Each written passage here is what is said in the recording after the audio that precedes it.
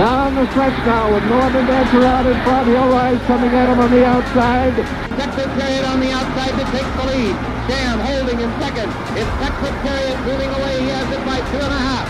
Seattle Smooth opens it to 4 lanes. It's all Swale. He's there by 4 lengths. Here comes Ferdinand on the rail. In the front of Furlong, it's Ferdinand getting the lead. And down the stretch they come. Winning colors in front. Here comes 49er on the outside. Lucas and Stevens. It's a driving finish. Winning colors by a head. And here comes Sunday Silence through the stretch. Coming to the finish of the Derby. Sunday Silence wins this Derby by 2 lengths. 16th front for the Roses. Goes to Unbridled with jockey Frank Perret. Winning by 4 lengths. He's on the lead, Bill Gelly. He's on the lead. He's on the win. He's on the win. Pat Day looking for his first win in the Kentucky Derby on Lil E.T. with Casual Life second. We come to the wire and Pat Day finally wins his Derby. Here comes Menendez, who sweeps to the lead. He's pulling away by 2. He's pulling away by 3. Jorge Chavez and Monarcos have won the Kentucky Derby. And the gutsy Gelding funny side has a narrow lead. And Straight Sense goes right on by Hearts Fun. Straight Sense has taken over and opens up here. 16th to go, and American Pharaoh and firing line, and it's American Pharaoh pulling away late. American Pharaoh rules the Derby.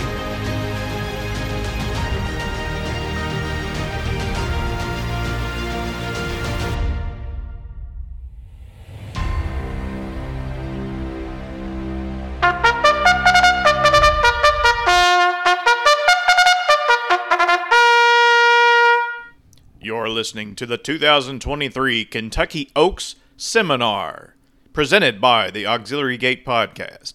And now, here are your hosts, Alan Schneider, Brandon Jaggers, C.C. Broaddus, and special guest, Kevin Kilroy. Okay, it's that time of year. Hello and welcome to episode number 142 of the Auxiliary Gate Podcast. It's our annual Kentucky Oaks Seminar. Joined up front by Alan Schneider and Brandon Jaggers, and we'll have a special guest a little bit later on when we commence our seminar. Guys, I think we are the only podcast that is that relates to horse racing this week. Am I correct on this? Get out of town. I mean, we're the only podcast covering Belterra and Evangeline Downs this weekend. Are you serious? Really? Hard to believe, but I guess people have other things going on and stuff, you know. NFL draft, talking about that, politics and stuff. So I guess it's too much. People don't have enough time for it, I suppose, or maybe not enough interest around here. Will Levis. Is he on? Are we having him on later? It's next week. Okay, yeah, gotcha. That's in the second round of our podcast schedule. Yeah. Oh, I see what you did there. I like the pun. Guys, any Kentucky Oaks memories? Can I start? Sure. You know, the Oaks used to be a different thing. And again, I've been an old timer. I talk about things like this a lot because I went to Churchill back in the day when I was younger. And I remember my dad and I, we used to go, and it wasn't a big deal like it was. It was fun, and it was kind of crowded, but you'd go for like $2, right? And there wasn't like this, all the hoopla that there is now and stuff. It was still a nice crowd. So I remember going there in the 80s for, I got next to nothing. Those times have changed. I think we can all agree with that, right? The price are a little crazy. On the racetrack, I would have to say Rachel Alexandra. We were in the infield, right, when Rachel Alexandra absolutely destroyed the Kentucky Oaks field at about 1-9 by 19 lengths. Yes, I think Alan Sand ran second, I believe, but that was kind of heart-stopping watching her go by, right?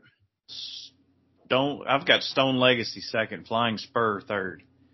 Really? Maybe I'm thinking of I don't know. I just know it was a long way back, right, to the rest of the field. 20 1/4 lengths in front. She earned a 108 buyer. Is there anyone else that comes to mind when you think of the Kentucky Oaks? Well, I'm like you. This race was always important, but back in the day, like you would get fields of 8 and 9. You wouldn't get these overflow fields like they did. I mean, it's not as big as the Derby, but it's close, as close as you can get. I mean, back in the day, you remember a filly named Love You Love Me Not. Yes, John Ward, right? Monarchos' trainer. Glenn Wismer trained Love Me Not. Glenn Wismer, that's right. Fabio Arguello won in 1992. I forgot Fabio Arguello won the Kentucky Oaks. Yeah. I mentioned the other day that real quick, I mentioned the other day on Twitter that bubble that is Twitter that MC Hammer won the Kentucky Oaks back in 1993 with Light. Very good horse. 1991, that's correct. And I bring it up because apparently MC Hammer saw it and actually commented on my tweet. It's like pretty impressive. So, people forget he also had a horse ran third in the Derby. Was it the following year? But there was a little time that he was at the top of him and his entourage came out here for the Oaks and did very well. By the way, MC Hammer actually has a lot of money. There was a lot of stuff going on him being bankrupt, but he's doing extremely well these days, as I understand. But there you go. A lot of people don't know that. Based on the Twitter results of that, he seemed to be just fine. Yeah, he's doing well. He had his issues back in the day, but no longer. Yeah, right. If I'm reading this right, of course, Wayne Lucas trained Secret Oath last year, 2022. That was, we're looking at a 32-year gap between last year's victory in the Oaks and his last victory in the Oaks, which was in 1990 with Seaside Attraction for W.T. Young. Excellent racehorse. Yeah, I forgot all about that horse too. So who beat Go for Juan, who was the reigning 2-year-old filly champion that year. And it was an incredible ride by Luis Saez, right? And Luis Saez, just like Tyler Gaffleone, is really hot right now. So, they're on a couple of live horses in the Derby as well. So something to keep in mind there too. Right. Absolutely. Okay. So, now Brandon's got a scat for some reason on us. He's doing his Brandon thing, big timing us. He has a tendency to do it. We love him. But while we've got him here, obviously the seminar is not going to officially begin until our guest gets here. But in the meantime, as an appetizer, and Brandon's somebody that knows about appetizers, hors d'oeuvres, if you will, Brandon's going to give us his top 3, top 4, or maybe a potential wager that he would recommend for this year's Kentucky Oaks. Brandon, take it away. And he hasn't thought about it, so we just now asked him, right? This is the first I'm really just on the spot. You guys always put me on the spot here in the podcast. Everyone knows I got an affinity to the podcast of Brett Cox. But when I saw Botanical get off the course, late April, I guess it was April 27th workout. I mean, going a minute flat on 5 furlongs, he didn't even come back breathing. I mean, he was just like, it was almost like smoking a cigar. The horse walked off the track like nothing happened. His workmate was just gassed, foaming, sweaty, everything else. Botanical was all in hand, perfect, and not even like a deep breath. It was kind of insane. So I just, that to me just stuck out like a million miles an hour when I saw that. And so did my friends. We all saw it. But so Brandon likes Botanicals, what you're saying. Correct? Yeah. Thanks, Alan. Thank you. Want to cut me? I feel the stage left here. But no. So who else do you like? Keep going. Yeah. Let's see what you got. No, I thought Botanical's really strong. And, I can't disagree with wet paint. I mean, that's obviously it's a perfect setup for wet paint. But, since I'm hearing a lot of hostility on this podcast today, Defining Purpose, I thought would be a really, really good long shot. I thought Ashland with that horse ran perfect. And you got to disregard the last 2 starts at Oaklawn. Oaklawn sucks. I hate Oaklawn. It really is. I mean, I don't know what else. Analysis. Go ahead. Keep going. Going. It's like treading water, in Oaklawn every time. It's terrible. And then I thought Darth Vader was pretty decent in the last couple starts. Horses got promise, and I love Luis Saez getting them out there. So we keep it in short. Those are my top 3 top 3, 4 for the Oaks. Obviously I think Cox is definitely live. But I really couldn't go much crazier than that. I mean, well, I couldn't have said it any better myself. Brandon, we're glad you joined us this evening. We're going to see you tomorrow night for the other one, Derby. Yep, I'll be there, 110%. All right, Wonderful. Looking forward. All right, grab you a cup of coffee, and we'll take a break. And coming right up, Mr. Kevin Kilroy. Kevin Kilroy. All right, the Kentucky Oaks Seminar is moving right along, and now we want to introduce our special guest, a return guest. Welcome to Louisville, Mr. Kevin Kilroy. Fellas, thanks for having me back on. Last time I got to hang out with you guys, we were going to play some sort of prank on Joe K, and then my call dropped, and it didn't work. So hopefully we get to another shot. There'll be plenty of time for that. We always want to get a good dig in on Kevin Kilroy. Or excuse me, Joe K. I know it'll come back to me if we do it to him, so I see that coming in the future too. We're going to get you later, so don't worry. We'll let Joe have a pass. He's pretty damn busy this week. By the way, I mean, is anybody sleeping this week, Kevin? Do you know? I mean, with those guys yourself, I mean, my God.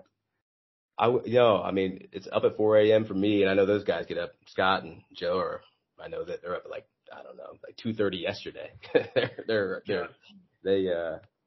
They don't get much sleep. And you kind of hear with Shaq today on air. Did you guys listen to him? I was at work, but I did hear a little bit. You could see, the needle starts to hit E after a little bit, right? But I know it's a labor. You know, it was all good though. It was like, oh, I like this Shaq. I like him being loose like this. Is great. Yeah. I know it's a labor of love, but I also know that it's a lot of preparation, a lot of demands on your time, because there's the handicapping. You got to be educated on air. You got to be, and then you might want to. These races are tough to handicap and stuff too. So there's a lot you got to have going on in your head. Be prepared. So it's impressive that they pull it off. It's impressive that the work you do and stuff. So I know it's a labor of love, but it's also it is work, right? Too. Yeah, I guess. I mean, it's so engaging, you know. I mean, I love it. You know, when I'm here, I'm working on the notes team, you know, for the track, and I'm writing pieces for In the Money Media, and it's, you know, being on the backside, talking to everybody, having all that buzz around, all the adrenaline pumping, and then having races going in the afternoon, and riding. I love riding. I mean, it's beautiful. I love it. So, and watching horses, staring at me, you know, it's an obsession. So it's like it's work, but when it's an obsession, it's just a little bit different, right? Right. And so do you like being in Louisville? I mean, do you like the city? And you can insult the city. We won't care. I mean, we have our issues with it too. But do you like being here? I'm trying to figure it out. Last year when I was here, I was like, I thought maybe I was moving here. And so I was trying to get my mindset to love it. And I'm pretty adjustable in that sort of way. I was talking myself into it. And this time I'm here, you know, I haven't stepped out as much. I've just kind of been back and forth between the hotel and the track, and haven't been able to assess it. It's similar. You know, I'm from Kansas City. It's similar in a lot of ways. I think it's a little bit more active here. There's you know, the Bardstown, all that sort of stuff is bumping, and but it's a mid-sized city with Midwestern, you know, people close to rural traditions, you know. So it's kind of similar. How old are you, Kevin? 44. The reason I asked, because you use the phrase bumping, and I thought that was kind of cool. And if I use that phrase, my kids are all over me and stuff. It doesn't stop me from doing it. But yeah, kids call you out on those words, right? When you say, and they're like, you can't say that. Stop saying stuff. You can't say that. The things they say to me. But anyway, go ahead, CC. Okay. Well, Kevin, what we're going to do here today is we're going to go through the entire Kentucky Oaks field one by one. We don't want to spend a whole lot of time on the horses we don't like. So if you don't like a horse, just say, I'm not interested, and we'll move on to the next one. Alan will lend his insight, and I might share a bit too. So if you're cool with that, we'll get started. Let's do it. And then we also want to know if you like anything else earlier in the call. We don't have to go over rates, but if something catches your eye, something that you've got paid, because, you know, let us know that at the end, but we'll get to that here shortly. Okay. Well, the Oaks is the 11th race on the Friday card, $1.25 million for 3-year-old fillies, mile and 8. They all carry 121 pounds. Drawing the rail, Mimi Kikuchi, a daughter of City of Light, on a 3-race win streak. She hasn't been seen, though, since February 17th. Michael Barzalona, who I do believe has won an Epsom Derby, takes the mount. Kevin, your thoughts, if any, on Mimi Kikuchi? So, you know, first and foremost in my mind with watching everybody in the mornings, and it no way does that form my entire handicapping opinion. I was intrigued because she seemed kind of leggy. She seemed like maybe, she can get distance and run through the wire. And these foreign horses, they always just, I'm like, all right, I gotta look a little bit closer. Just not being as familiar with them and all those sort of things. Yeah, I mean, coming in on a nice win streak, should be fresh. I like the form pattern. It took a nice step forward for that last race as a 2-year-old. And then, it's paired up 8s on Thoroughgraph as a 3-year-old. So I could see a step forward and could be maybe a wild card to use. Definitely will be a price, but, that's me trying to talk myself into her. And really, I'm not a fan of it, with my dollars. I have no opinion. It's Japanese. I mean, if I want to know what the horse is, I'll ask Caitlin. I don't know much about the horse. It's not for me, but again, with anything from that side of the world, a Shakas these days, not necessarily, but I'll move on. This isn't a Japanese horse. I mean, this filly, she's bred in Kentucky. She's owned by Godolphin, and she raced. Oh, the UAE horse. Yeah, the UAE horse. Yeah, she's from United Arab Emirates, but I would consider using her underneath. And we know how Godolphin's been running the last couple of years. So, I mean, I don't think she would be a surprise if she hit the board. Moving right along, number 2, the Alice Look, 15-1 for Brad Cox. Javier Castellano, daughter of Connect, finished 3rd after a wide trip in the Fairgrounds Oaks. Prior to that, she won the Silver Bullet Day, beating Chop Chop. Kevin, your thoughts on the Alice Look? Yeah, I mean, she beat Chop Chop, right? Which we thought was a good win at the time, and turned out it wasn't. Hey, you never know. She's an honest filly. She's big and kick ass, and I love her owners. It's a really cool story. But she's come back and kind of just run the same race again and again. And I think the Alice Look got exposed there in the Fairgrounds Oaks. She really just was never in it. I don't see her winning it all. It is Brad Cox. Drew pretty nicely. Should be able to save ground. And she's got a nice, I've watched her in the mornings. I'm in a Fairgrounds. I'm there in the mornings, just about every day, watching the horses and keeping in tune on the backside. And, she looks, as good or better, than right before, winning that Silver Bullet Day. So there's something there just in her energy in the morning and, the way she's moving across the track. She didn't run very well here, but it was sloppy that one time she did. So I'm gonna try to beat her. I think she'll probably take a little bit of money just because of the Cox connection. Yeah, you're right. And first off, we do know it's been well documented, but not everybody's on Twitter, right? Allie's Look or Alice Look. It is the Alice Look, right? Even though it looks like Allie's. Is that right? Yeah, that's what the Thrashes said, that it's named after a granddaughter, I think. But yeah, Alice. And if anybody for those who don't know, Kevin Kilroy is the analyst alongside Joe Christofek at Fairgrounds. Does amazing work, just fantastic work. So he's a bit of a Louisiana expert, so he knows this horse very well. It's not for me. I know CC likes horse a little bit. I can't get over the very flat effort in that 5-horse field in the Fairground Oaks. Hoosier Philly didn't fire once again on top of it, and I think the maiden win came against Mo Sherrill. I believe Mo Sherrill ran today out at Churchill, right? It's kind of a dull 4th. So really, outside the second place finish, pretty mischievous. It looks the resume looks a little barren. As Kevin says, I mean, it is Brad Cox.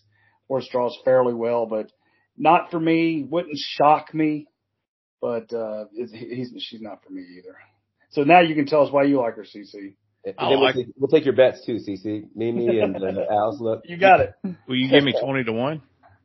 Yeah, I think you'll get 16-20-1 probably, won't you? Yeah, you'll get 20. Well, I don't know. I think it's Cox. I think they're all. You don't know. But there's 3 Coxes, so what do you maybe it's all going to go in different directions. Tell us what we're missing. I'm searching for a dam right now because I know her dam was all right back in the day. The foul play, that's Watts Humphrey, right? Foul play is the daughter of Harlan's Holiday. Yeah. Anyway, let me get into my spiel. Okay. All right. So I thought the last start, the Fairgrounds Oaks, was pretty lousy. It was a wide trip, ridiculously wide. I mean, I love Luis Saez, but I don't know about the trip here, but the race where she beat Chop Chop, they were 13.5 lengths clear of, hey, you never know. And I just wonder if that race knocked Chop Chop out, because she's not been the same since. This filly worked with wet paint the other morning and never let wet paint by. And I thought that was kind of impressive to me. It's Cox. It's the other Cox. She gets a rail, skimming ride, probably from Castellano. And I like her third graph pattern too. She ran a 6 in January, 6 1/4. And then even though with the poor effort in the Fairgrounds Oaks, she ran a 5 1/4. And 6 weeks between starts, I think Cox could probably squeeze maybe another point or two out of her with a rail skimming trip. I think she's got a chance to get part of this. I'm going to use her on top and underneath. I'm going to try to probably work her into some exactas and trifectas with some of the other contenders. So, yeah, at 15-1, I love her. I love her in this spot. So I'm going to use the Alice look as one of my top contenders. Wish you the best on that. I kind of quit listening after you talked about squeezing Cox. But no, in all seriousness. Okay. I wish you the best of luck on that. I can see it.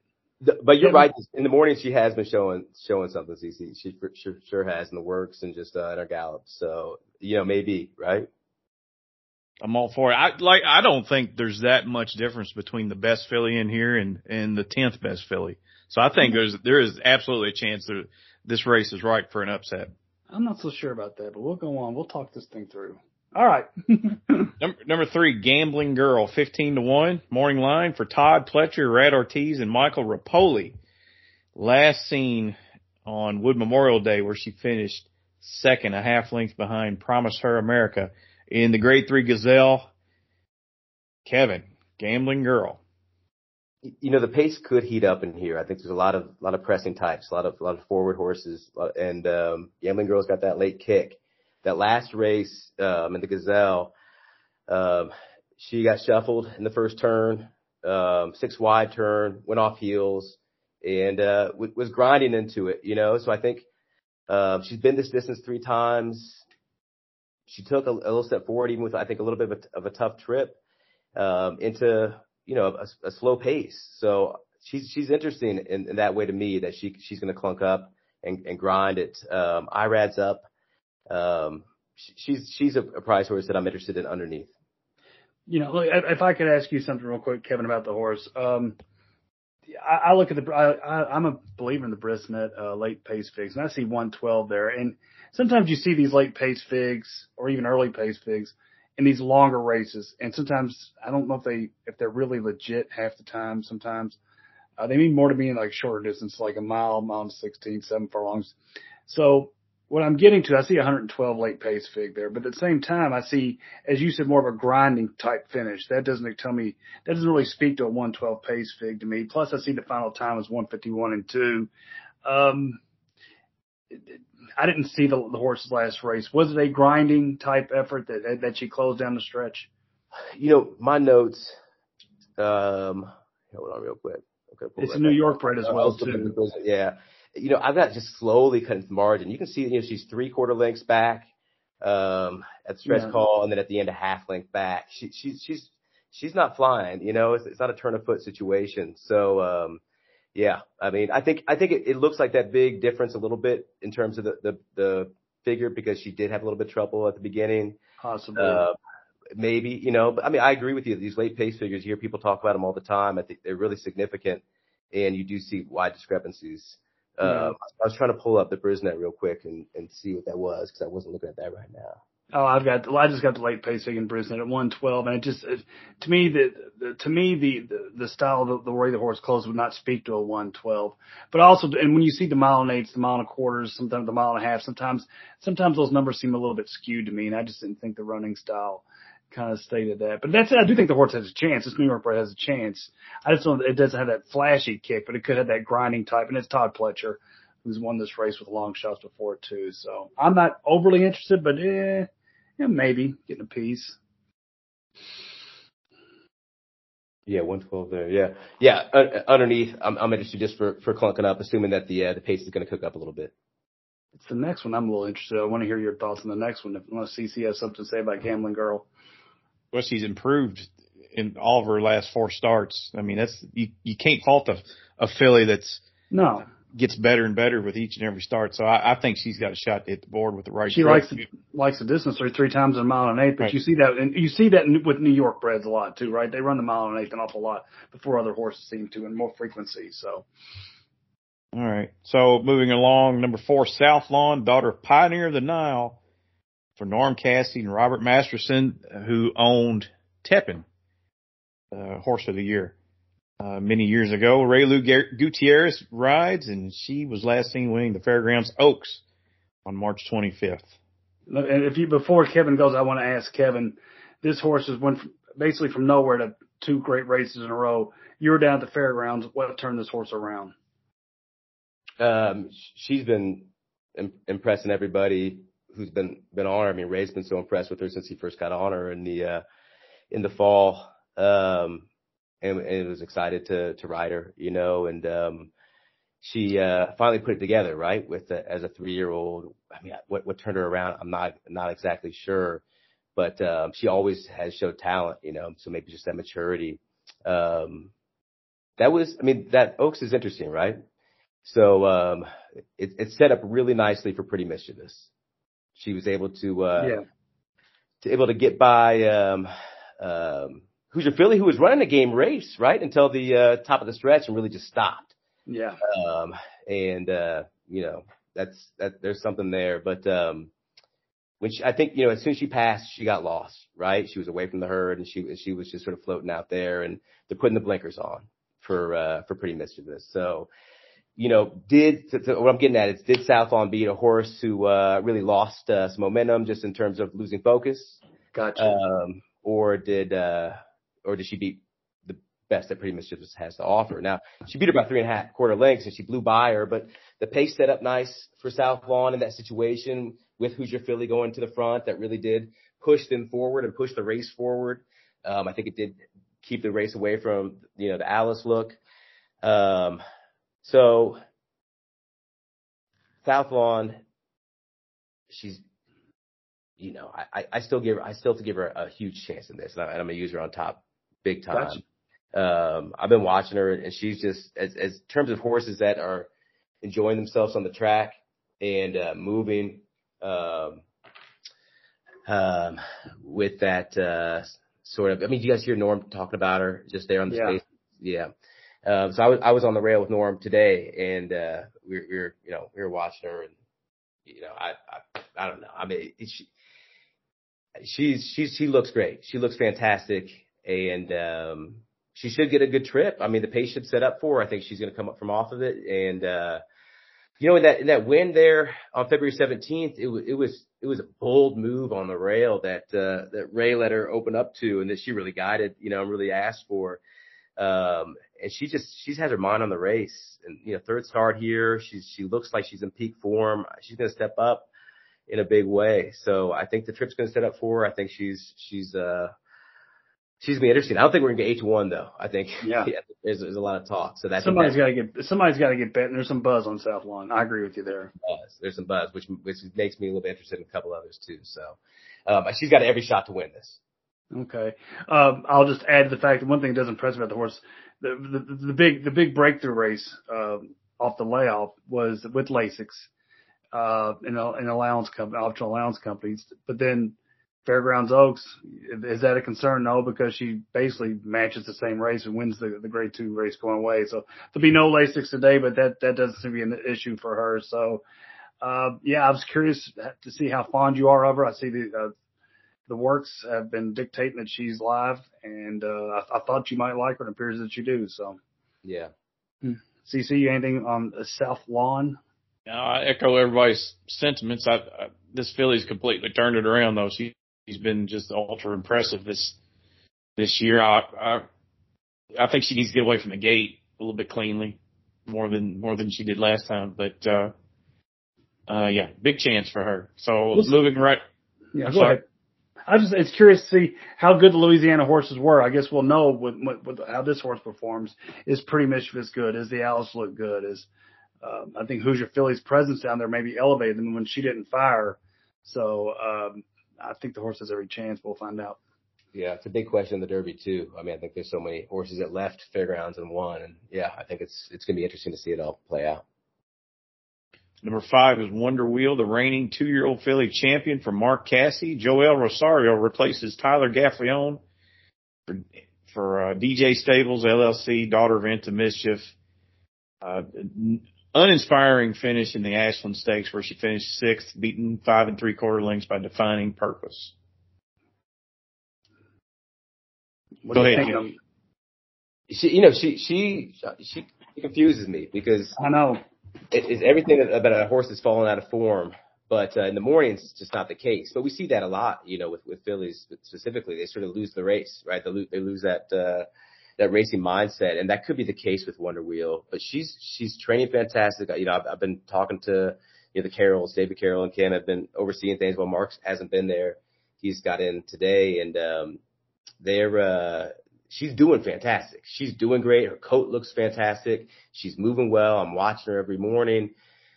She seems temperamental. I mean, that's not what they said, but that's sort of what I've given. They're really working to baby her and make sure her confidence is up.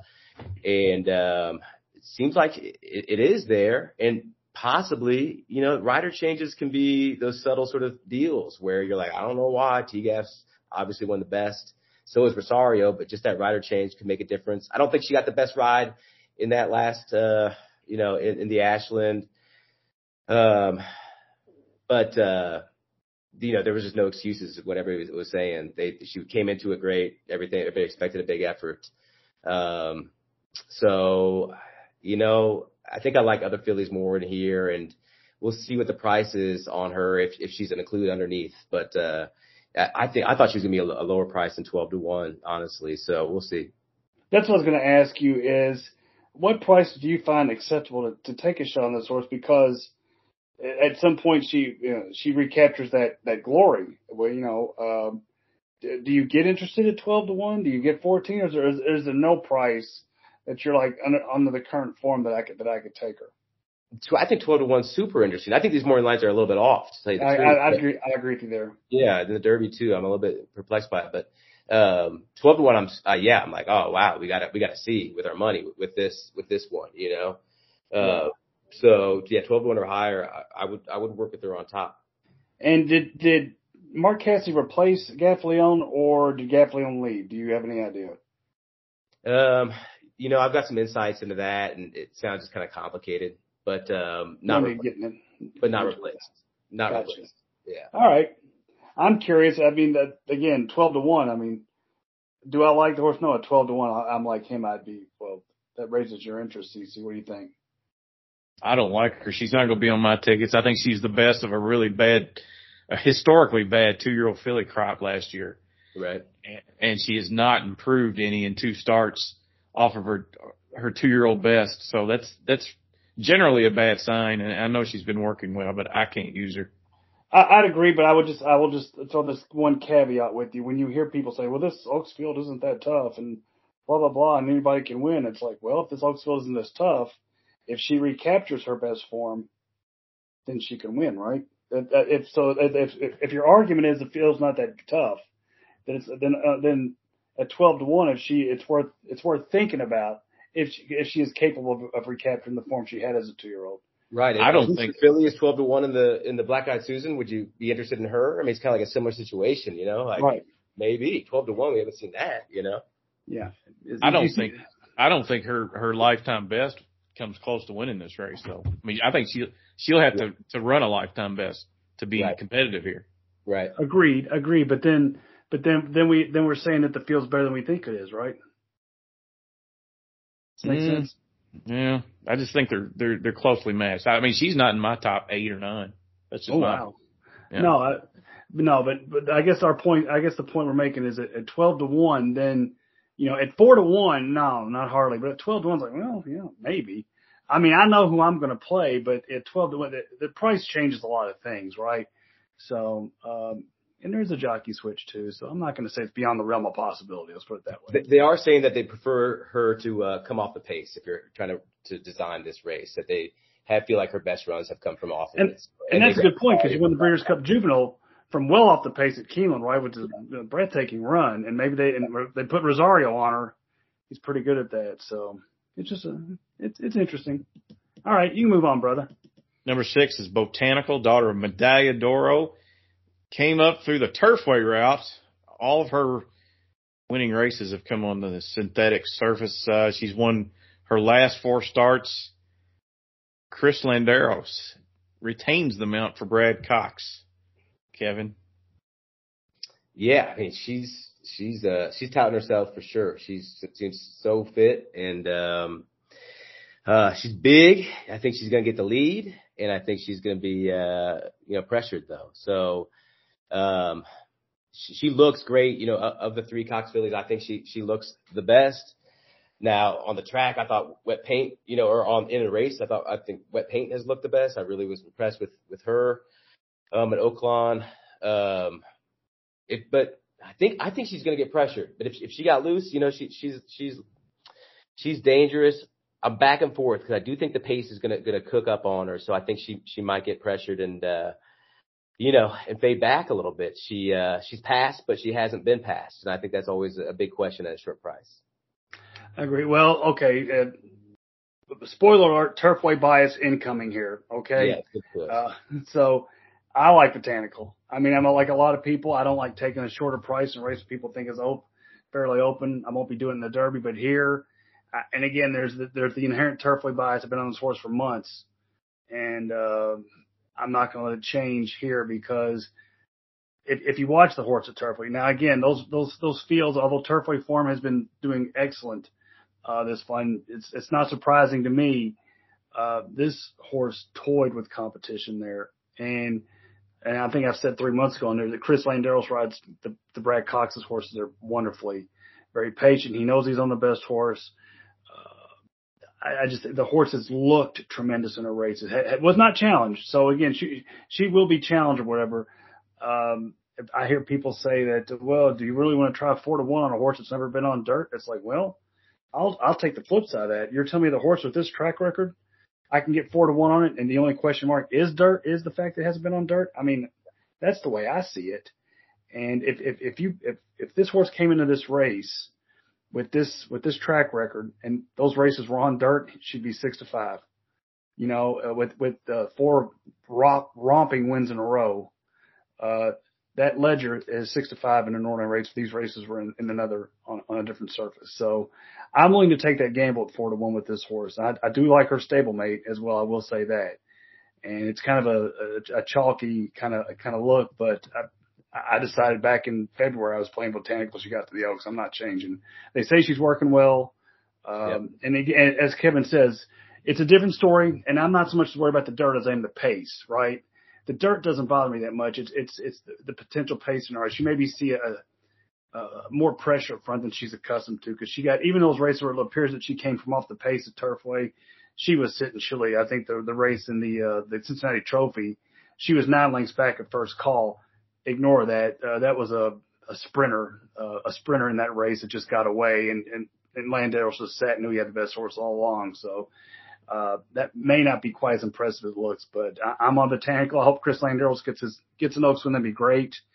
I do like her stablemate a lot as well too, but I'm on the Botanical train. CC? Buy me a ticket for that train as well. I think she makes the most sense to me. Looks like a filly that should have no problem handling the dirt. And I don't think she needs the lead by any stretch. I mean, just looking at her fractions, 24-2, 48-2 in the Bourbonnette Oaks, and 23. She don't be too far back. I don't think she wants to be too far back, but you're right. No. Yeah. But I mean, yeah, she, even in her maiden win, she stalked a length or two behind. I like her. I think she's coming up to the race of her life. And I remember the Keeneland, because I bet her the second time out at Keeneland, and she didn't get there that day, and the horse that won was well intended, but she was rolling. I remember making a mental note that day. It's like, okay, I didn't cash a win ticket here, but I think I have the best horse. and it's somebody I wanted to watch going forward. And she's proved that part right, but I think there's more. I think there's more than we're seeing here from Botanical. Maybe wrong. I mean, the horse may run 11th or whatever, and may get bet down to what? Could you see this horse being 5-2, Kevin? Do you think this horse goes up to 4-1, stays at 4-1, and drops? I think it's 4-1 solid. I think 3-1, 4-1 is pretty solid on her. Okay. Yeah. I would like to get 4-1. We'll find out. I didn't mean to cut you off, CC, but please continue your thought. I'm sorry. I mean, she's my top pick, and we'll leave it at that. But we'll move along to number 7, Wet Paint, who will likely be the favorite, daughter of Blaine, for Brad Cox and Godolphin. Flavian Pratt takes the mount. This filly is she's like a female Silky Sullivan. She'll just roll from the back of the pack, and she rides a 3-race win streak into the Oaks. Kevin? Yeah. Yeah, she's been winning impressively. She lost 7 lengths there in the fantasy, right? And still was able to come from way back, and she just does that. She gets Pratt, who's just seems to be as locked in as any rider in the country, and having his choice of picks on all these horses, Angel of Empire and Wet Paint, went wide. But I'll tell you what, Oaklawn, especially on that day, I feel like those wide trips, I feel like the way the track plays, that's the way you want to do it. Have you guys been to Oaklawn, or you watched Oaklawn very closely? I don't CC watch it pretty religiously. What do you think, Stacey? So I've just kind of gotten a little bit more focused on paying attention to how that track plays, and it seems like it's banked so that the second turn is up, and really runners come off of that in a really slick way. So if you can get that wide trip and kick down, you can have a nice setup. Do you see that? Well, those mile and 16th races, they have a really long stretch. I mean, it tends to favor closers at times. And yeah, I think you're right. I think there's something to what you're saying. Yeah, because like a fairgrounds, it's just flat, and so like if you're trying to make that wide move and not in good position, you're kind of dead a lot of times out of that turn. Yeah, so I was noticing that. So that's just one thing, and I think that's why King Russell was able to run so well. And you could throw that on Angel of Empire too. I think they got those right trips, at least on Arkansas during the day. That being said, what was it? Just a little hand ride to the wire to win by open lengths over, Taxton here. So I still think she's got tons of talent. She's going to be a short price though. Coming from way back, I mean, I don't know, Wet Paint. You can't use both of these and try to make money with it. So I'm trying to fade Wet Paint is where I'm at right now, and we'll see how these prices work out. Because if Pretty Mischievous is anywhere near this 10-1, then that's a big go for me there. So yeah, I think I'm gonna try to beat Wet Paint and just work with that opinion about how I saw that track playing, and possibly that she can't continue to step forward. That's a pretty good point that I did not know, Kevin. That's why we have you on, to point these things out to me, things like that. Because it actually makes me sad. Cause I'm kind of high on Angel of Empire tomorrow. But let me ask you this: Wet Paint is the morning line favorite in the Oaks, and then we have Forte's the morning line favorite in the Kentucky Derby. Who's the more likely winner? Ooh, I had to think about this one, right? Yeah, I would say that Forte is the more likely winner. Really? So you really are not feeling this Wet Paint thing, are you? I think this is an interesting field, and I think it's some horses are really coming up to their performance, and Wet Paint, if she takes another step up from here, she's going to be possibly a 3-year-old champion filly. That'd be a big step forward. She ran a time and. As you're talking, I'm noticing this is, and maybe no one else has noticed this. And again, I just happen to have the Brisnet open as we're going through this. Botanical and Wet Paint have the exact same prime power rating. I don't pay much attention to prime power, but they both are 144, highest in the field. They actually tie for that. It's interesting being as they're stablemates with completely different running styles, completely different surfaces and stuff. So I found that a little bit interesting. One thing I'll say about Wet Paint, and actually I'm fond of the horse. But as you said, we're here to make money, right? So it does provide a good alternative Botanical if you think that horse could be part of a pace scenario. But Flavian Pratt could have a big weekend. He with two horses they're both for Badcocks, both have the same running style, and he rides both of them excellently. I was telling CC off the air that Flavian Pratt, his rides in the Derby are completely underrated. He got Country House from the 20 hole to essentially win the Kentucky Derby. Yep. And last year, we got all caught up in Rich Strike and Epicenter and everything last year in the Derby. One thing we got overlooked is Flavian Pratt gave Zandon an incredible ride. Zandon just wasn't good enough. He followed Epicenter, waiting. That was his plan. He tried to engage him in the stretch and thought he could press by. He couldn't. Yep. But Pratt rides these type races extremely well on the dirt. The Kentucky Derby is an example. So, and I see this with the way he rides Wet Paint and Angel of Empire. So I'm going to give Wet Paint more of a chance than you do, but I completely understand your point. And fading the favorite in a race like this obviously makes sense, but she would not surprise me. Yeah, I mean, he's one of those riders. I mean, Irad's the same that you get defensive about, right? You're like, I got to use, Pratt's mount, which I think is just something good to recognize in terms of that opportunity. If you do like other horses in the field, that you just take that runner off altogether, and you're playing, trying to get all that money of everybody who's in that mindset we all get, who's getting defensive. I mean, like, I got to use the Brad Cox, Flavian Pratt horse. Now, if you like her, boom, just take her to the bank and forget about all the rest of them, Singler, Kier, and all that sort of stuff. But she's going to take a lot of money, in all the multi-race wagers and in this. So, deservedly so. The way you're talking about late pace figures a moment ago, and again, this is a mile and 6.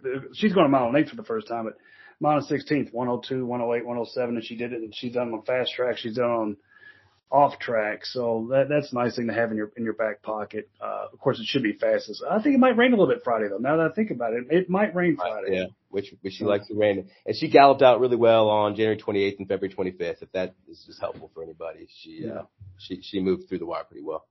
But he's fading Wet Paint there, CCU, brother. Yeah, as the favorite, I think there's a chance if she breaks slowly or if they just go too fast. I mean, she's going to be at the mercy of traffic. And, at 5-2, I think it's worth looking elsewhere. And like I said, I really like Botanical. I wouldn't leave her out, though. I think she's very likely. She may be most likely to hit the board in this spot. So could be. I would like to point out December 14th, that race where she was run down by Bulsara. It's funny that, Wet Paint is the Kentucky Oaks favorite. Bulsara is nowhere. No, that horse did nothing after that. You're right. You remember that race? Bulsara looked like a rocket coming from home. Yes. And yeah, she has not lived up to the hype. Yeah, it's crazy how this game works. But number 8 is Promise Her America, daughter of American Pharaoh, trained by Ray Handel. And Jorge Vargas takes the mount. Last seen winning the Gazelle over Gambling Girl, who drew the 2 posts for Pletcher in this race. Kevin, any love for Promise Her America? I think she drew well. I mean, I think it's a nice setup for her because you're going to have Wet Paint vacate that spot at the gate, not be aggressive to the front, and she can sit right off of Botanical. So I think she's got that going for her. Ray says they want to go to the front. They want to go forward. He's going to let Vargas figure it out from there. She got here on Sunday, and she just walked the shedder on Monday, and she just jogged just a short distance on the track today, and she's going to have a pretty easy gallop tomorrow.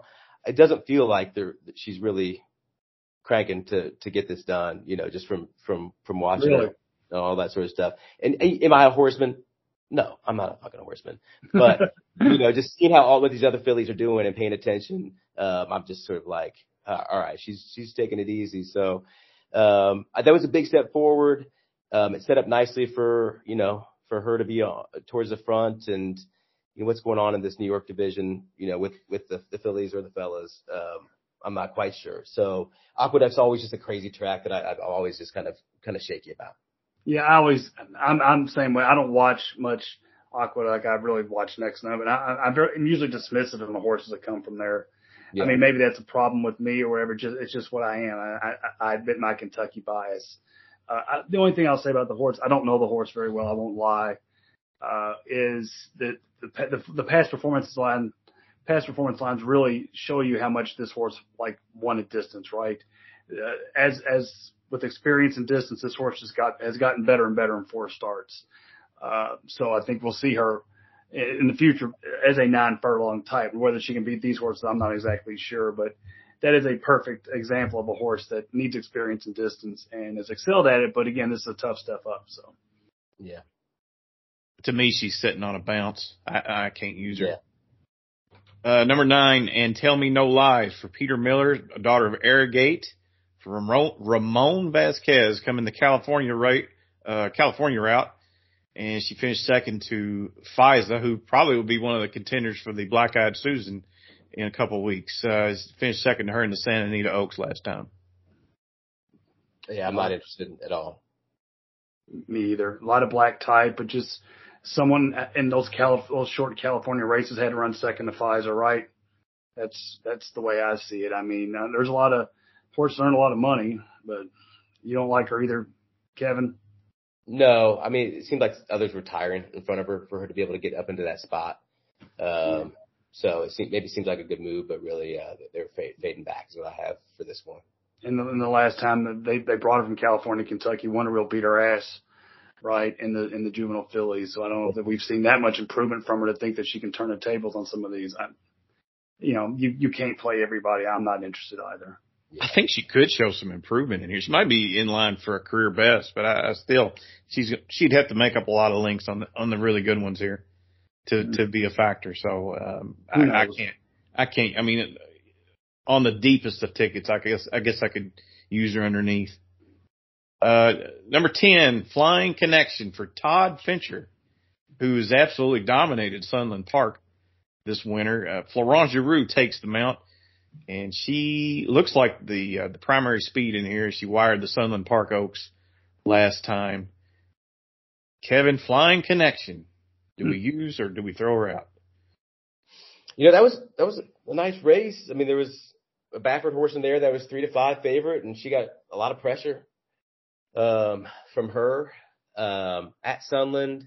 I mean, Giroux is, I think Giroux kind of either goes to the front or goes to the back sometimes. He's going to go flying to the front with this one. I think she's going to be the disruptor. I think she's going to be, really getting out there, making things hard for Botanical. And, we'll see what Defining Purpose and Darth Vader sort of do with that too, as well as Promise Her America. But I think she's the one that's really going to quicken the pace and going to set it up for somebody who can get a little bit of a more even trip. So I think she's going to go out and then finish up the track. I do too, but Kevin, how do you think Brad Cox feels about this horse being in the race? You think he's, on one hand, he's glad she's in the race to help wet paint, or on the other hand, he's like, I wish he wasn't here to screw over Botanical. Do you think he has conflicting opinions about this horse's appearance in the race? That's what sucks about these trainers having multiple entries in here. Yeah. So he's all set. He's got a mid pack, he's got a closer, he's got a front runner. He's all set. He's got his bases covered. I'm like, I'm not. I don't obviously care about a sprinter type who won a mile and 16 seconds. Not really my cup of tea, but Todd Fincher is a fantastic trainer. I like one of his horses earlier in the card as a bomb, as a matter of fact. And, Todd Fincher does extremely well in Kentucky when he ships in here. But this might be a reach, but again, we discussed that this race could blow up too. So who knows, but not for me either. Number 11, Defining Purpose, the winner of the Ashland Stakes a few weeks ago at Keeneland. She held off Punch Bowl and Julia Shining. Kind of interesting. If Punch Bowl gets up, she's likely the Oaks favorite, but instead she's on the outside looking in, probably going to the Black Eyed Susan next. So, Kevin, your thoughts on Defining Purpose? All right. So my thoughts, right after that race was, I'd take Punch Bowl or Julia Shining over Defining Purpose going forward. I think she's had that perfect trip. Talking to BJ, he's like, that was all her. She put herself in that position. She's got it figured out mentally. And that's pretty huge to hear. She's been moving well in the mornings. You can see that bullet, talking to the barn. They didn't have her at 47. They had her at 48-1 on April 29th. So that's just, I guess, just another uncertainty in the equation. And so that was Saturday, which is interesting because you're just kind of thinking like, all right, how many, there's a lot of works going off that day, and, they're not going to get them all, exactly right. Not paying as close of attention, but they should get these ones pretty close to right. So it's sped up, turned to what the barn has. And, so at first I was like, wow, this is, best of 150, defining purpose. She looks good. BJ says she's figured out mentally. She's obviously getting it done physically.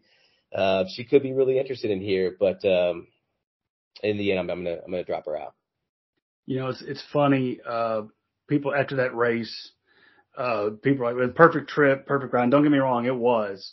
But like, man, Punch Bowl had her beat. Julia Shining might have been better. Well, it's like, that's not the way it works.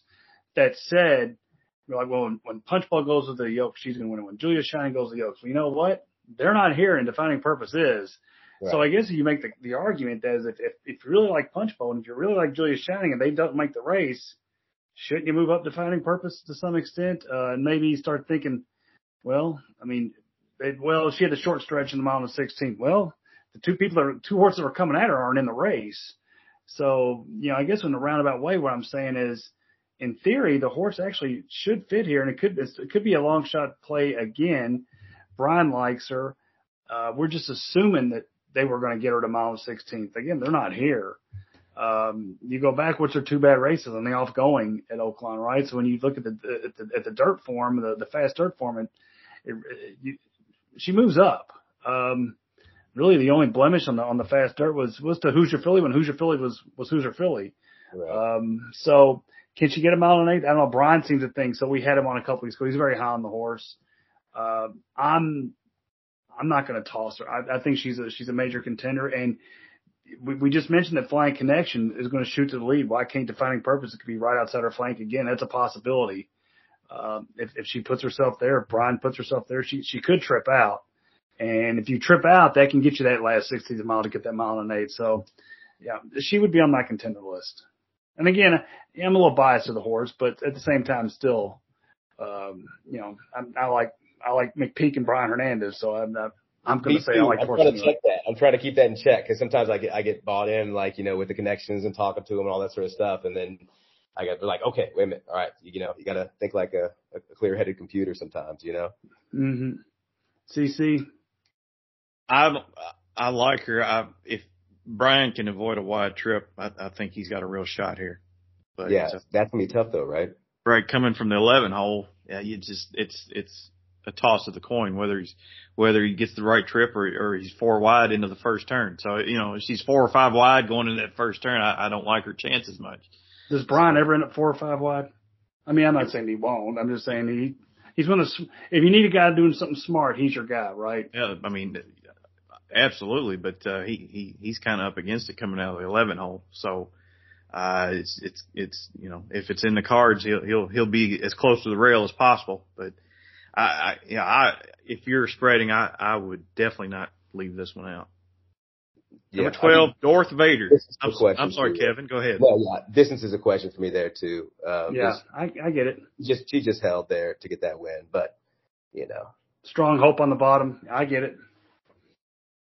Number 12 is Darth Vader from Michael Yates. Luis Saez takes the mount, and she's a daughter of Gervin out of a Yanaguska mare. Nothing about that pedigree screams 9 furlongs. I'm going to let you know, just to save time, I don't like her. I'm not going to use her at all. Yeah, needs one turn. Needs one turn. He's right. I mean, brilliant effort in Navona Dale, just blew that field away. But I was hiring in the Gulfstream Park Oaks, and she ran like a horse that a mile and 16th was pushing it, right? That race kind of typifies a horse that needs less ground. I don't blame the connections for trying the mile and 8, but what is interesting, and it's something I wanted to ask Kevin about, we talked about the Alice Look earlier. Luis Saez let the Alice Look. He goes with Darth Vader. Now, Luis Saez wrote Affirmative Lady, who we're going to talk about here in a second, and he's on Darth Vader. But I believe the reason is because he's waiting to see if Julia Shining got in the field, right? Is that why Saez appears to have sided with Darth Vader over Affirmative Lady and or the Alice Look? Is that true, Kevin? Yeah, they said that his first call is Julia Shining. So if Julia Shining somehow gets in the field, which she could before Friday or however that works, maybe it's Thursday, I'm not sure, he goes to Julia Shining, and then Dorth Vader needs another rider. Is that correct? Yep. Okay. All right. Because when we get to Affirmative Lady here, we'll see that it appears that Saya has left Affirmative Lady, and that's why John Velasquez is on it. But yeah, I'm glad you brought that up. That's good for everybody to know for sure. Yeah. So there you go. Moving to Affirmative Lady, right, TC? 13, Affirmative Lady, daughter of Arrogate, trained by Graham Motion. John Velasquez will ride, as we just mentioned, replacing Luis Saez. Winner of the Gulfstream Park Oaks. I think that was impressive to win, at Gulfstream. I think she's definitely one who will open up with the longer stretch. I think she drew in a tough spot, and I haven't loved, the way she's been moving on the track. Not a huge knock, but just seems like a little bit sore maybe. And but Graham Motion's been hot as they come. Well, I guess he lost with that Aikidos today. He did. That was favored, right? That was sort of maybe his down. But yeah, a toss for me, Affirmative Lady. Really? I am kind of on the fence simply because I thought maybe like a really big swamp move on the turn to win that race. So it looked like it made such a big move in that. I think it's a short stretch race at Gulfstream, right? So that has me kind of peaked. But then I'm also like, well, Dorth Vader's distance challenge, maybe it kind of enhanced the look of that move. And so I'm a little torn. I'm not going to say complete toss. I like the horse a little bit, but I'm a little. The numbers aren't that great, but I did like the move last time. But again, that could have been a result of the field she was facing. So don't ask me, brother. No, I'm with you. I think in a longer stretch that could move her up for sure. I do. I just think she's kind of just drew poorly. I would have liked her. Yeah, I would have liked her with an inside post, and any more John Velasquez really gives wide trips. So, I mean, she's almost guaranteed to be 4 wide all the way around. So, it would take a Herculean effort for her to win this, in my opinion. Oh, wow. I'm not going to go that far, but I see your point. 14. Herculean, Herculean. That's a great word. Hercules. 14, Pretty Mischievous, daughter of Into Mischief for Brendan Walsh, Tyler Gaffleon. Second to South Lawn in the Fairgrounds Oaks. And prior to that, she won 2 in a row. And, boy, that 14 hole, that's a daunting task. Walsh adds blinkers. Yep. Yeah. And 10-1. I was shocked to see 10-1. That'd be a great price. She, Walsh has been talking about her since she was, a 2-year-old, just getting to the track. He's just really loved her, and they've just done such a great job with her, moving her up slowly. You can see it in her speed figures that she's been getting. And she ran a winning race in the Oaks, and then she just got lost out there, right? And maybe wasn't, just she thought she had won, right? Blinkers are on. That's to address that. So she and South Lawn are my 2 top picks. Of course, got that Homer vibe to them for sure, right? With coming out of the fairgrounds. But she's doing excellent, strong, tactical options, and she's got T-Gaff. And T-Gaff, I think he can work on a nice trip from here somehow, right? And she doesn't need to be. She really doesn't need. You can see her running line. It looks like she needs to be forward. She doesn't. The blinkers on to get her to go forward out of the gates. It's for finishing the race. So I think she can just kind of slot in as need be. And Brendan always talks about how easy she is to ride, which isn't the case with a lot of horses, but not a case with all these fillies and these 3-year-old ones at that. So an easy to ride filly who's got tons of talent with T-Gaff on top at 10-1 all day, baby, all day. All day. I love it. You answered a question I was going to ask you, Kevin, about the blinkers, because, the blinkers going on in a big race, but the way you've explained it, ignore the fact that it's a big race. If this was any race, it sounds like Brendan Walsh would put the blinkers on. You're saying she got lost in the lead. And when horses get lost in the lead, then that's when you go to blinkers and stuff. So ignore the fact that this is a grade 1 race of prestige. If this had been an allowance race, he'd have done the same thing, right? Yeah, and Brendan's an assassin with putting the blinkers on. He's done it. He did it was Santine got the win, right, in the turf, putting the blinkers on last year. He knows what to do. So you've taught me into the horse. But I think I've had a little bias against it. So as horse players, and sometimes you you get your preconceived notions about horses or whatever. Maybe they come out of the maiden race, you didn't think it was that special, or a lot. So you have like, I didn't have a big bias, maybe a touch of a bias for this horse. Like, this horse isn't quite as good as other people think he is. And that turns out, but one of the keys to being a horse player or just someone who enjoys playing a horse is admitting when you're wrong. Some people have a really hard time doing that. Live and learn, right? And if you want to progress, then you have to be able to admit that you're wrong, and sometimes you capitalize on it. That can be a good thing going forward. I think I was a little bit wrong on this horse. I think the horse is better than I gave her credit for when she was young. And listening to you talk about her, that I didn't know about the getting lost, the blinkers thing. You've moved this horse up for me. And the 14, when I know Tyler Gafflin on Churchill, the 14 hole doesn't bother me as much at a mile and 8 with Tyler on board. So I now have more interest in this horse, and I'm also acknowledging my own flaws, which I have many, my bias towards this horse. So you've moved him up for me, Kevin. Well, I hope it's right or helpful. Okay. We'll see. I mean, at that price, right? If she was 5-2, I'd be like, all right, let's look elsewhere. You know, be like, nah, bruh. But at 10-1, yeah, I can see that. I can see. A price for her 5-1. I'm very interested in 5-1. At 10-1, she's bumping, as the kids say. She's bumping. Do you like her, CC? Well, she's amongst the fastest on third graph with South Lawn and Wet Paint. Man, that 14 hole. I was against Monomoy Girl coming out of the 14 hole when she won the Oaks, which was ridiculous. Amazing effort. And then Lemons Forever won from the 14, right? Yeah, I'm not so certain that Pretty Mischievous is in that class, but looking at Blinkers On, Walsh has a flat bet profit in the daily racing form. So you're spot on with that stat. Blinkers On and First Blinkers. So yeah, that's pretty interesting. Gosh, I wish a couple of them would scratch though, because I really, really want to use her. But I may relegate her to underneath. We'll see though. Now Rich Strike shamed us all last year because I don't think we covered him in our Derby seminar last year. I think a lot of people didn't. Well, in fairness, it wasn't just as also eligible. It's the way the system works or whatever. So he got in at the last minute. So. But I know where you're going with this, especially in this race. Yeah, the AEs are 15 taxed for Randy Moore, 16 is Julia Shining for Todd Pletcher, the sister to Malathot, and 17 Hoosier Philly, who was all the rage over the winter at the fairgrounds for Tom Amos. Kevin, does any of those trios strike your fancy if they draw in? Julia Shining's still interesting to me, and especially that we see that, like we talked about with Saez, right, choosing to make this the first call. Lightly raced. Todd Pletcher, third start, made a nice move forward, but didn't get the win there after that wide trip in the Ashland. I think she could be good. And Hoosier Philly, she really does move differently on Churchill Downs track. I mean, I know some people just like hear that stuff and they cringe, but another kid's word, right? Cringe.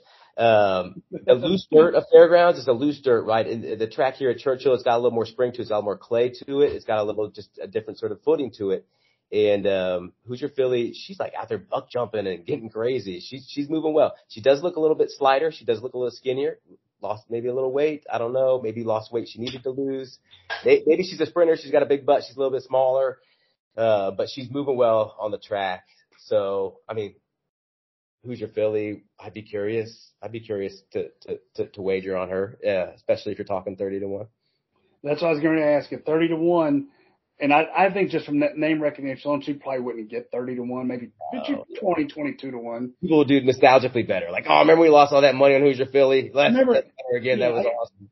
I got to get my money back and bet her down 7-1 in the future wager in the Kentucky Derby. Now she's 30-1 in the Oaks.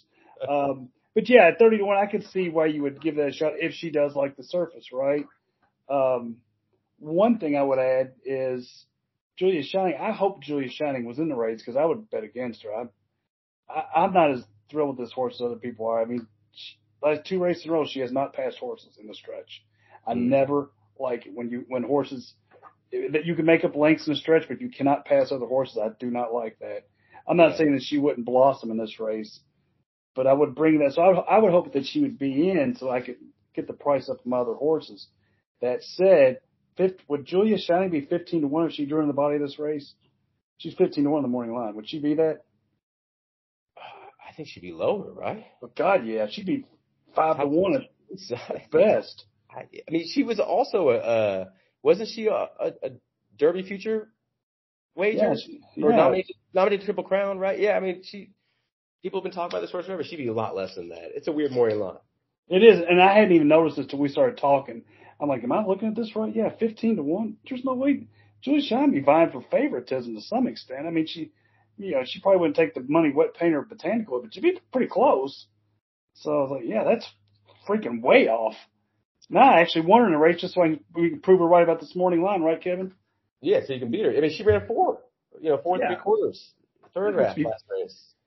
I let the horse go up 5-1. That's crazy. We've got the horse with the highest third, but this is what you look for, right, guys? This is what you look for.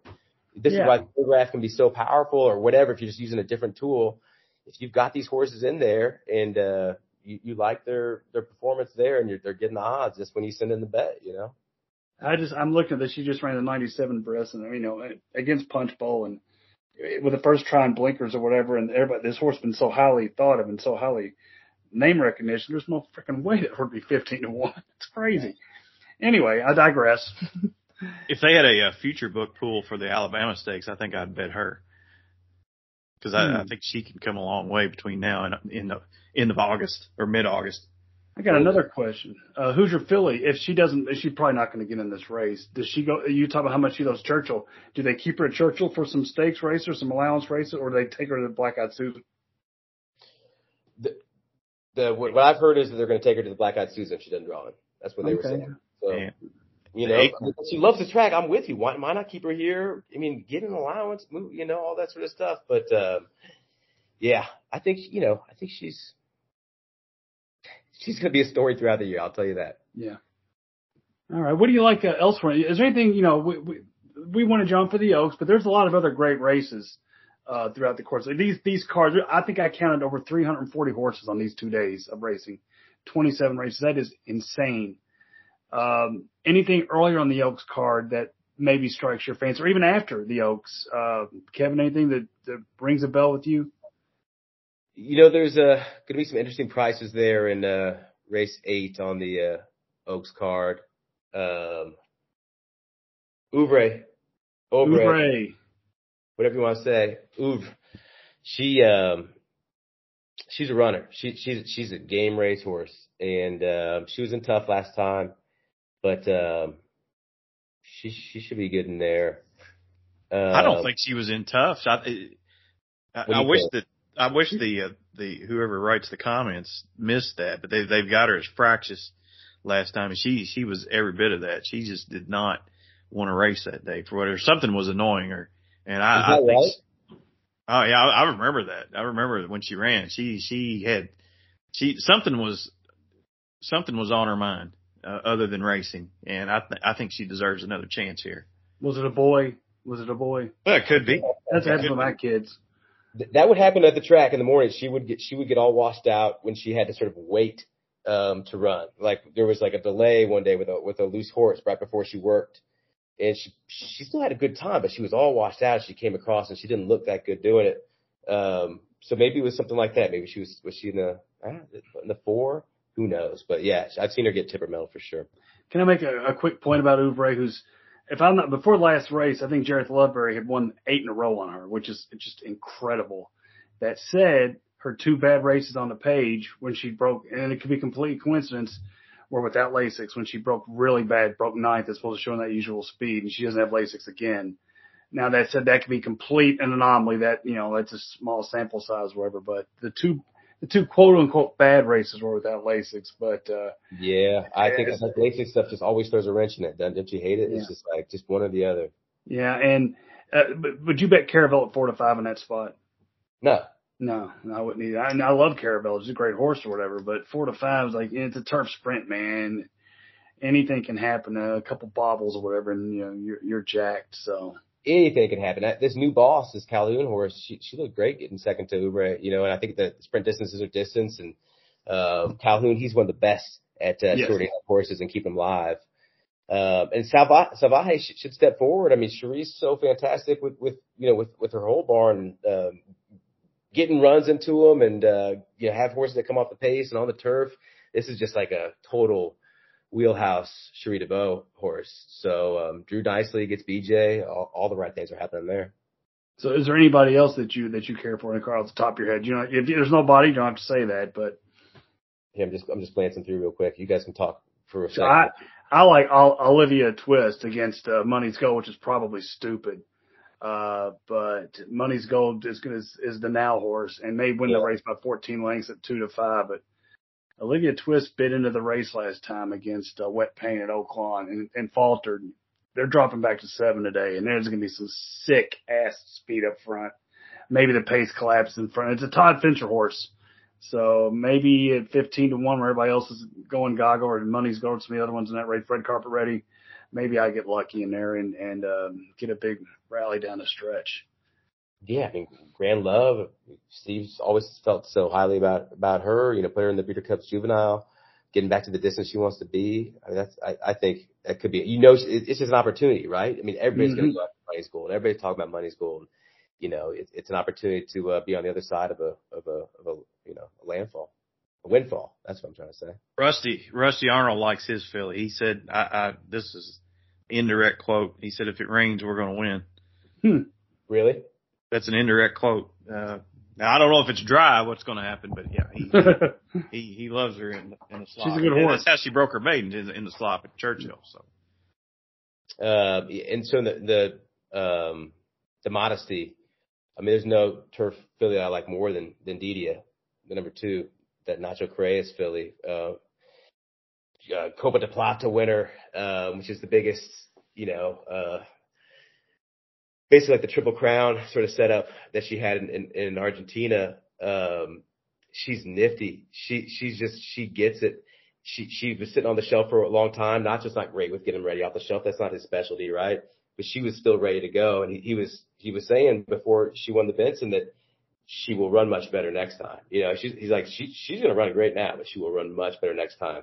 I think she's going to be the breakout filly of the year. And we got a sick price last time. 371 was unreal. 5-1 here. Yeah, 5-1 here. So, yeah, it's different competition for sure. But she should be amazing. She's worth a swing for sure. I agree with you. I saw the race at the fairgrounds, and you know, that wonky fairground surf didn't bother this one much at all. Right, so. And you can see, you know, you're like watching her go over. You're like, well, maybe she's not gonna like this, and then she just handled it, you know, because she's a runner. Of course, you got Chad Browns in here and all that sort of stuff. But yeah, I mean, I'm all about her in there. That's a good thing then. If you believe in the horse, it's going to inflate the price, right? With Chad Brown and the other name runners in there. Oh, yeah, exactly. It's what you want, right? And that's probably why you got 5-1 there. What else we got? I'll stop saying so much. Much Power, I think, is a single. I think he's set to be pointed to the top of the division. Breeders' Cup Classic favorite. If I could do a future bet on him now, I would. So impressive how he just turned back everybody and just kept on going to the wire last time. Gives weight to Art Collector too. He carried 124 last time, carries 120, and Art Collector only drops 1 pound. Well, that's interesting. Yeah, it's under the conditions of the race. So that's a mark in Wes Willpower's favor.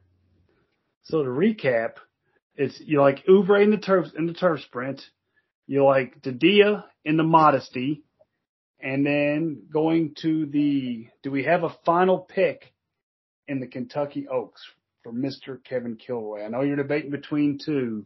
What do you think, brother? To give me one, I'll take how about an Ice Cold Exacta? I love it. South on top of pretty mischievous. That's 8-1 on top of 10-1, folks. But it won't be. But it won't be. It won't be, but it would still pay fairly solidly. What you say? Yeah, that's, I think it'll pay nice. $100 easy. So there you go. So, and plus he says Wes Willpower is a single. So I'm saying this so you get your credit when people cash and they, hey, that Kevin Kilroy really knows his stuff. Yeah, I like Louisiana more. That's what's going to happen. And then they're going to hear me talk about that idiot picked the Chalky Botanical and Wet Paint. That guy don't know what the hell he's talking about, but I'm used to that. So, CC, do we have an Oak selection from you, an official one? Botanical on top, the Alice Look in second, and South Lawn in third. We're going to inside posts. Okay. Okay. All right. So we're all over the board there. Well, no, but CC and I both are botanical, but I'm saying botanical, but I can see the horse. I can see getting sucker betted on this one, right? I can see it. I'm going to try to get the horse home, but, it's one of those at the race, like, why did you bet the synthetic horse, fool? But anyway. All right. Let's get a Derby top three. Oh, okay. Yeah. Okay. Derby top three. You can say 6 if you want. I mean,